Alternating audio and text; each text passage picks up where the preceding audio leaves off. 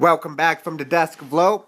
I have with me somebody who I've been following since Heard Politics 4. He's coming off a fire new album. I have with me on the phone, Termology. What up, my G? How you doing, sir? Everything good, man. Man, I see you on the grind lately, Alpha. Bad Decision. You got the socks and everything. Yeah, we got the socks, we got the vinyl, the CD. You can get it on Spotify, Tidal, Apple Music, all that good stuff. Oh, I got that downloaded on Tidal, sir. That shit's fire. Black China and the joint with Smith & Wesson. All right, dope. Thank you, man. Hey, so is that really your 35th project? Yeah, it is, man. If you go on Wikipedia, you can do the knowledge and check them all out. You know, there's 7 volumes of Hood Politics.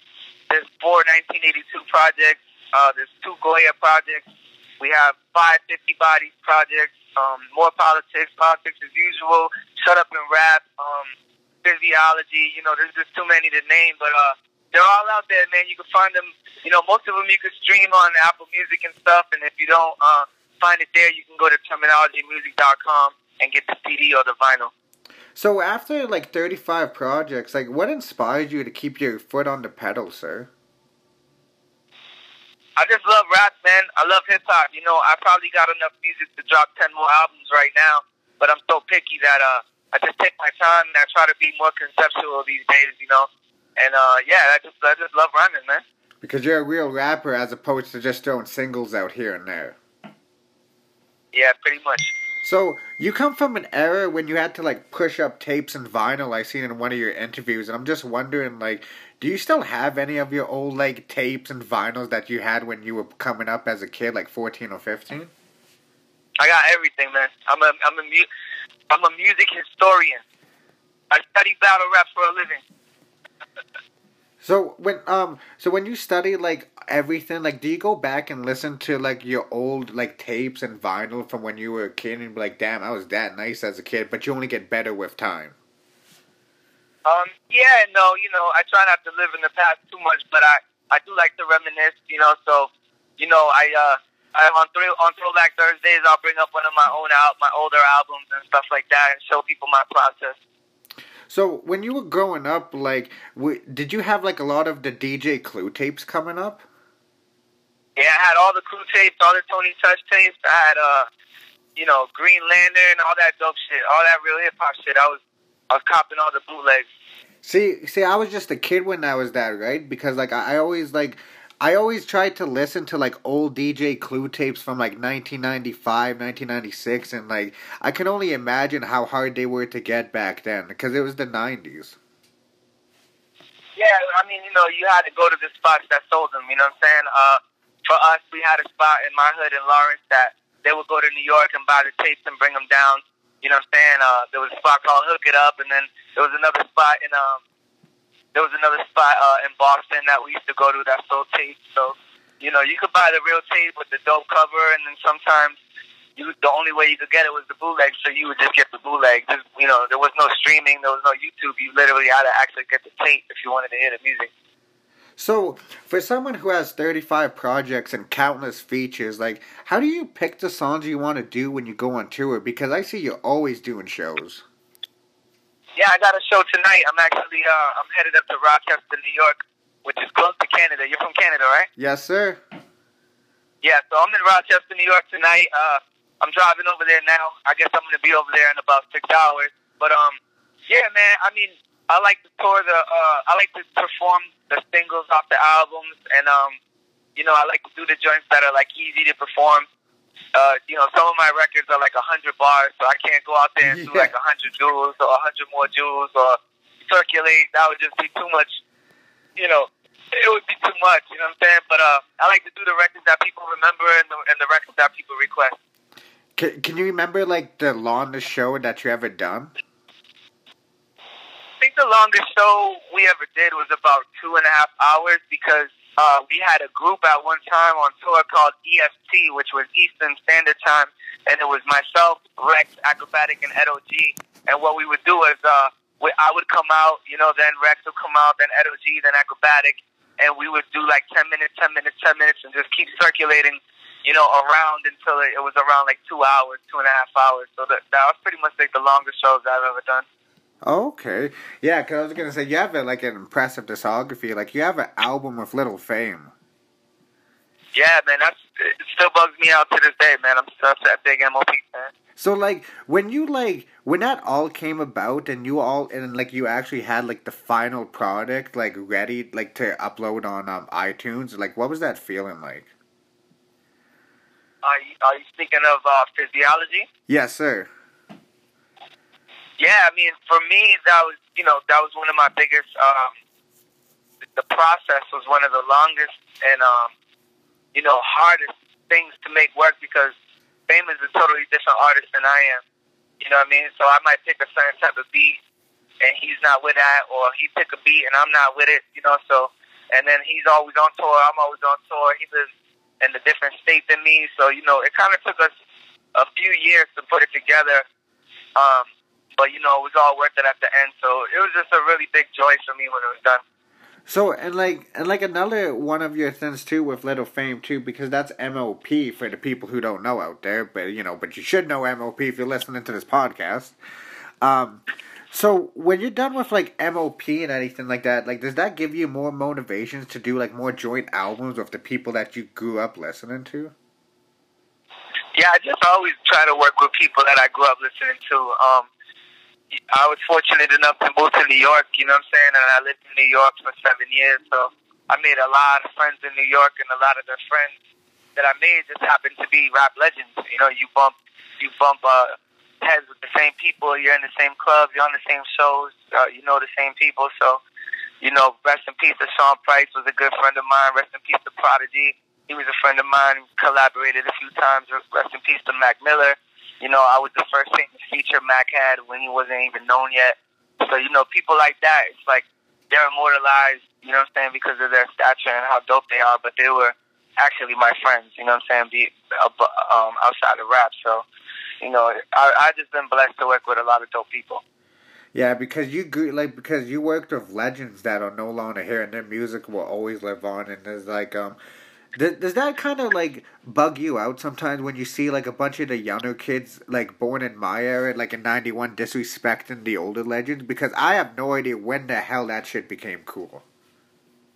Yeah, that shit is whack, I try not to engage in negativity, you know what I'm saying? Anybody that brings any negative energy around me, I'm pushing that away. Yeah, because you always have to keep positive to keep moving forward in life.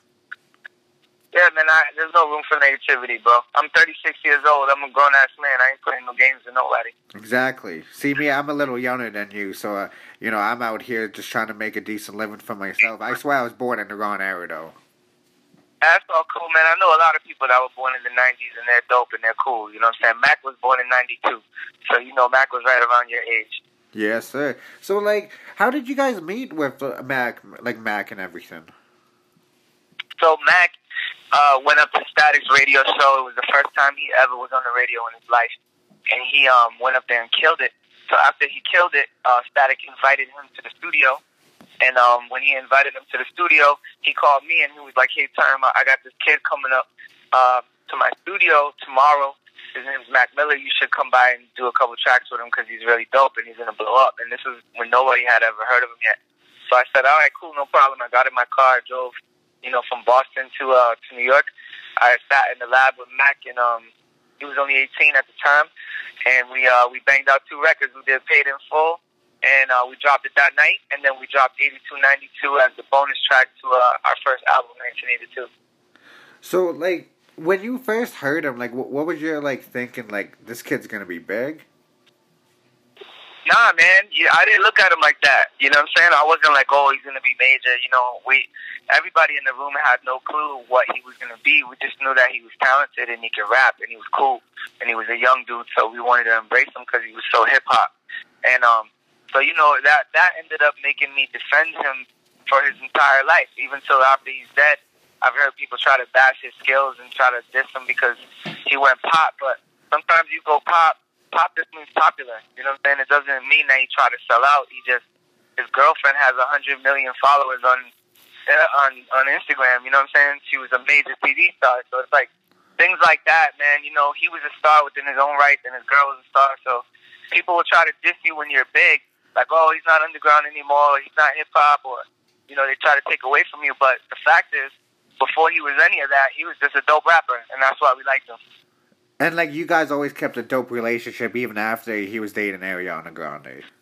Yeah, I just spoke to him like a couple months before he died. I had put up a video of this Ghostface. I did a beat for Ghostface Killer, and I put up the video, and I said, "This is a beat I produced for Ghostface."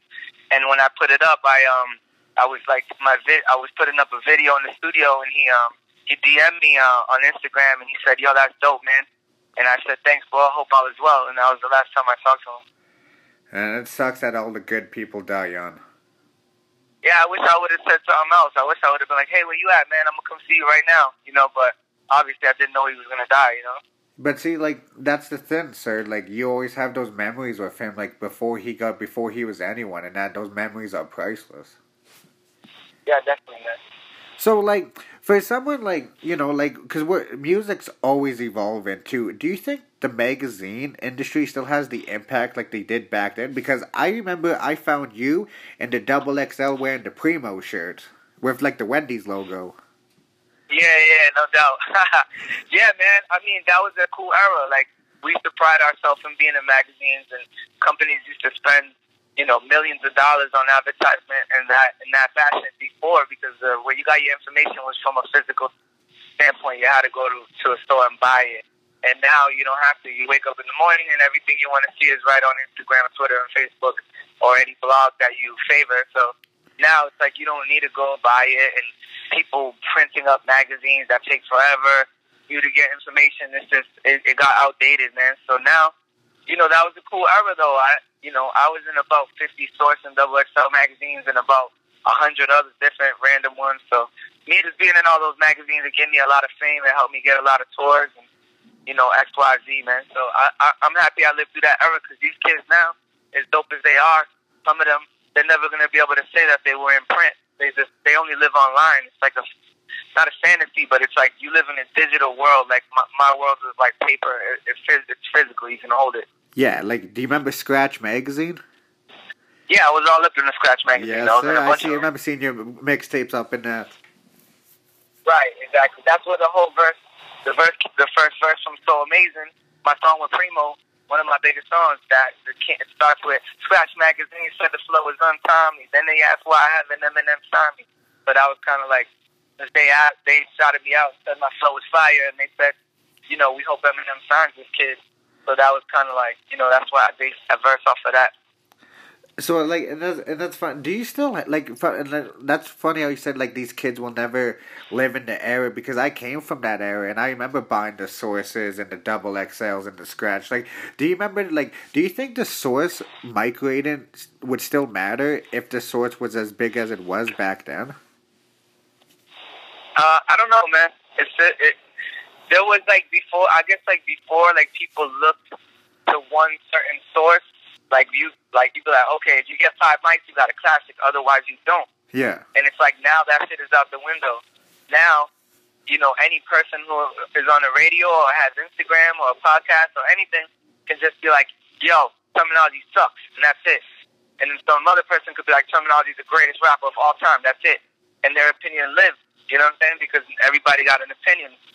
Well, before it was like we had certain people that were qualified for those positions, like Elliot Wilson and other people of that nature, and now it's just everybody's a critic now, you know? Yeah, but like, see, like, nobody wants to admit that they're a critic. Like, most people want to admit, like, most people won't admit that they're a fan of the actual music, and they'll be called a groupie, but, you know, there's no shame of being a fan of something. Absolutely, man. I'm a big fan. I still buy CDs. I bought Drake album, I bought J. Cole album, I bought Jay-Z and Beyonce album. You know, I bought all these CDs. I never even opened them. I'm just such a fan of music that I purchased them for my collection. And see, that's a good thing you never opened them, because CDs are going extinct now. Yeah, it's a fact, man. So, like, too, like, did you grow up playing any Grand Theft Autos? I'm sorry, what? Did you grow up, like, playing Grand Theft Auto? No, I didn't. I got introduced by Grand Theft Auto when I actually did a song for the Grand Theft Auto 4. Yes, That sir. was the first Here in time I Liberty ever- City, one of my favorite joints Yeah. from you. That's what's up, man. Yeah, so I really got introduced to it through that. Oh, okay. So like when you got like exposed to like something like they're putting like these kind of things in a video game, did that kind of like put you in like show you like wow, there's a whole different world out there with gamers? Yeah, I mean, I actually really got to know about that when I went to Rockstar Games and I played me, Sean Price, Easy Money, and my man Static. We went to Rockstar Games and we played against the fans. And then there was another time that me, Saigon, Miss Info, and Skyzoo went to Rockstar Games and we played against the fans. So those type of events kind of like taught me more about the gaming world because I've never really had time to play video games. I've always been just in the studio and grinding. I figured that because like you like every time I watch your interviews, you always talk about your crafts. I'm like, I bet you, and this is just my assumption. I was like, I bet you he does not have the time to play Grand Theft Auto. Yeah, I don't have time to do shit except rap and fucking travel. You know, the only thing I really make time for is to chill with my kids, and that's about it. But see, that's a good thing, though, man. Like that's what I salute, man. You're a good dad, man. I gotta salute that. Yeah, for sure, man. Absolutely. So, like, with your dream collaborations, because I believe you can speak things into existence. So, I'm just wondering, like, who's a few people that you always want to work with? My biggest dream was to work with Dr. Dre. So that still lives. I would love to work with Jay-Z. I'd love to work with Eminem. Those are some of like the bigger ones that I've always kind of wanted to work with. You know, you done a song of somebody in my top 5. What's that? You done a song of somebody in my top 5, and I got to interview him too. He was my season finale guest for one. Ken Crooked.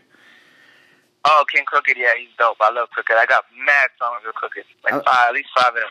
So, another thing too that's kind of funny how you say you got mad songs of Ken Crooked too. I see you do a lot of songs with Rex, and how did Meet and Rex come about? So Rex is from the same city as me. We're both from Lawrence, and you know, he's a little bit older than me, so he was doing his thing first. So, you know, I kind of looked up to Rex coming up, and he had a record out, he had vinyl out, he had a record deal when I was a youngin' and I didn't have no music out yet. So, you know, once he started doing his thing, then I just kind of, hold on 1 second. No worries.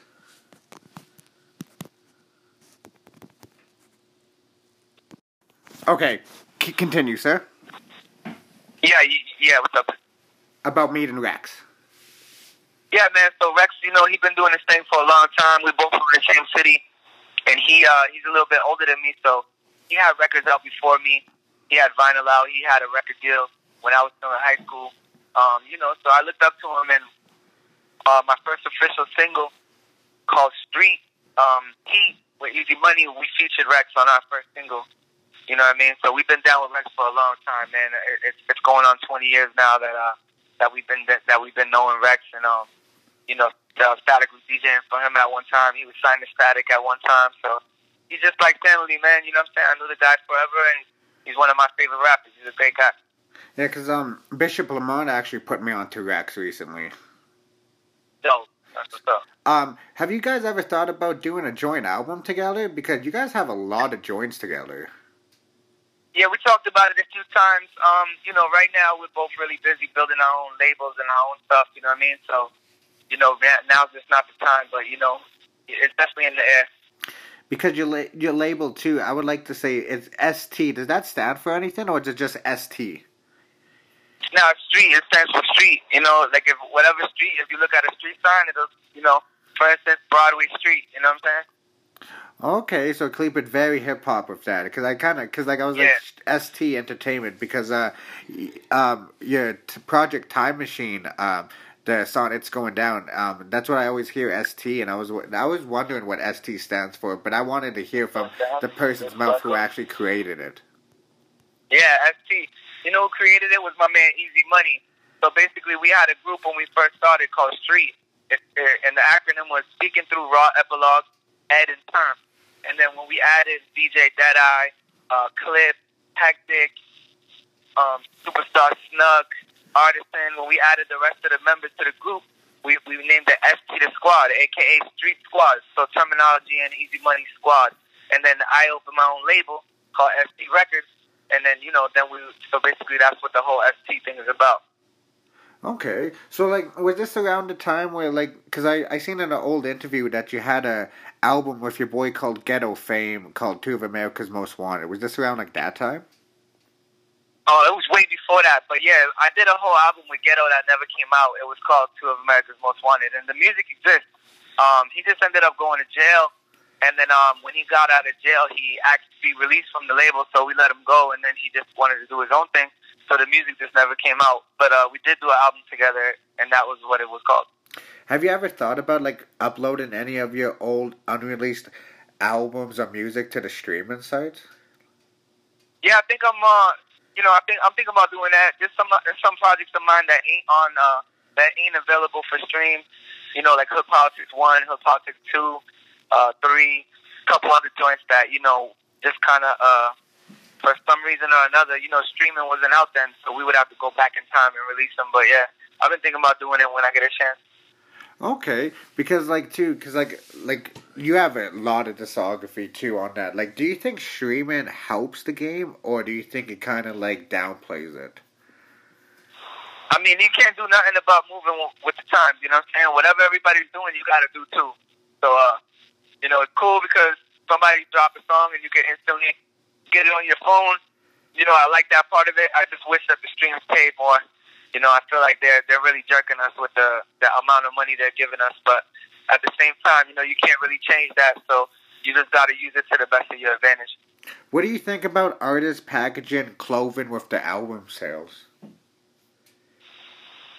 Hey, whatever works, man. Hey, well, it's like what you said. You got to live in the times too. Yeah, no doubt. So, like, I won't take up much of your time, so I just got a couple more questions for you, too. If no one ever heard of you, which you probably should have if you love hip-hop, what are your top 3 projects you would put somebody onto? If somebody never heard of me, I would tell them to listen to More Politics. That's my personal favorite album. I think that's the one that represents me the most right now. And my latest album, Bad Decision. And maybe Goya or 1982. I was gonna say Goya. That's probably one of my favorites from you. Goya, yeah, I love Goya, man. Goya's a great album. We worked really hard on that project. You just had an anniversary on that album recently, didn't you? Yeah, we did the 5-year anniversary was on my birthday, October 8th, which was last Monday. And, in September 30th, which was the week before that, was the 10-year anniversary of Politics as Usual. So, I've been having a lot of anniversaries now because we made so many projects back in the days that it seems like every month anniversaries are popping up. And does that still blow your mind? Like, you got like a 5-year anniversary or like even like a 10-year anniversary album? Yeah, it kind of does, man. There's a lot of artists that didn't have longevity. You know what I'm saying? There's artists that come out, they drop one song, you never hear them again. They drop one project, you never hear them again. So for me to have 35 projects and, 3 more in the stash ready to go, I plan on dropping another 1982 album with Static sometime this year. I got another album dropping next year produced by Dame Grease, the whole album. And then I got a Terminology Makes Beats album pretty much done. That's dropping next year too. So before you know it, I'm gonna blink and I'm gonna have 50 albums out. Did you always make beats? No, I didn't always make beats, but I've always been in the background. I've always bought machines. I bought Artisan, the ASR 10. I bought Artisan, the MPC. Recently I bought Artisan, the Machine Mini. You know what I'm saying? I've always been kind of like in the background buying machines and buying samples and buying records and finding samples. So I've always had my hand in production, but I would say throughout the last 5 years, I really started getting onto the beats. Yeah, because I seen like you started your own podcast. I seen too.